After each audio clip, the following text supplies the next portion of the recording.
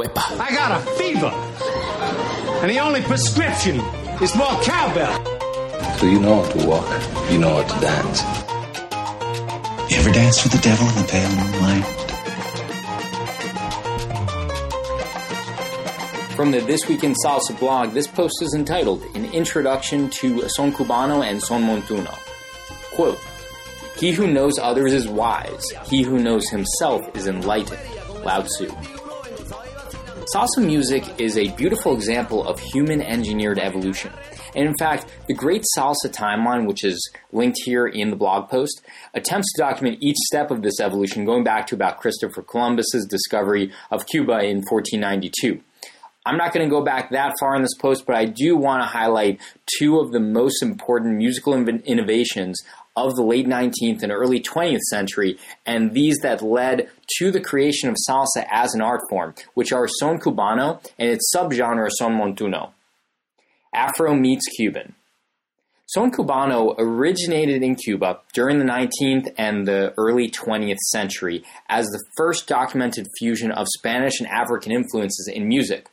This was a huge inflection point in modern music and really the Big Bang event that eventually led to what we know as salsa today. Here's an example of an early son cubano song by Sexteto Habanero.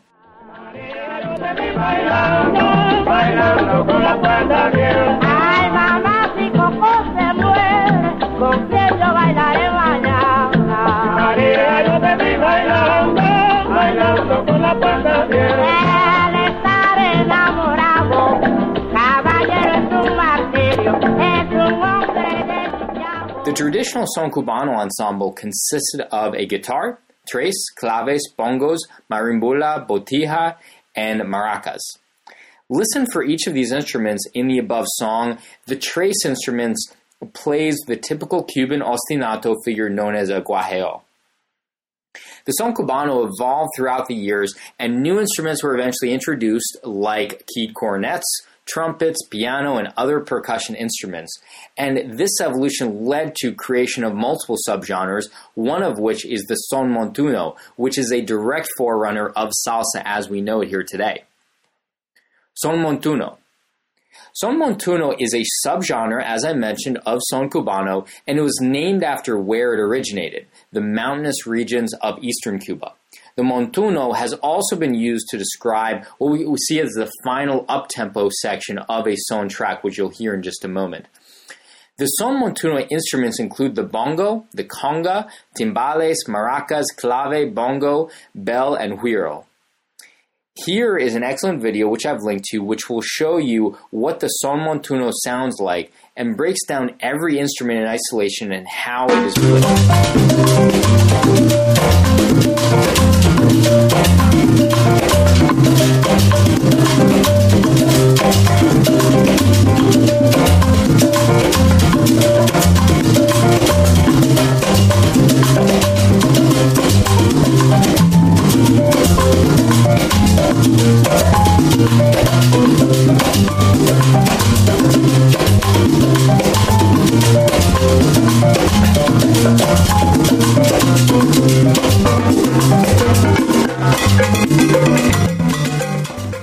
The son montunos can be quick enough to dance salsa, and they can actually be slow enough to dance a cha-cha if you want to, so anywhere ranging from 110 to 130 beats per minute.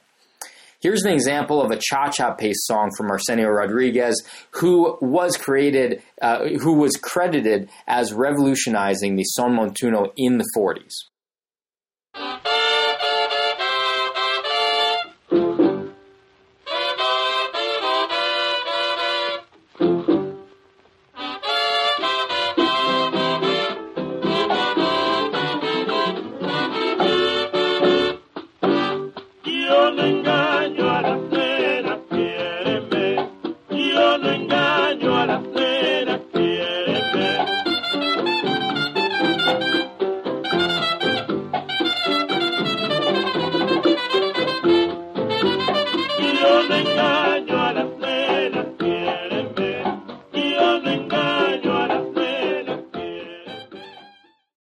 Summing it up, as the opening quote says, knowing thyself leads to enlightenment.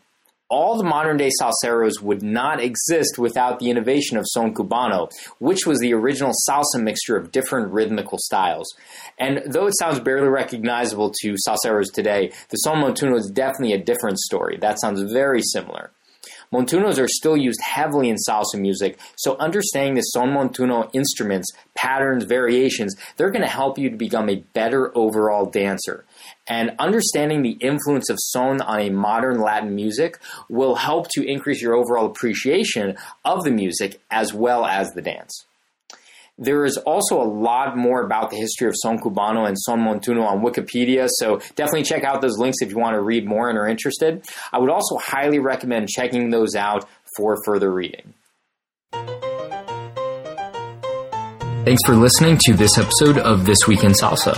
If you enjoyed today's show, I would really appreciate it if you can give us a 5-star rating on iTunes. And while you're at it, you can subscribe to us on Stitcher, like us on Facebook, and follow at This Week in Salsa on Twitter. And if you have ideas for blog posts, interviews, or if you just want to ask a question, feel free to email me at rob@thisweekinsalsa.com.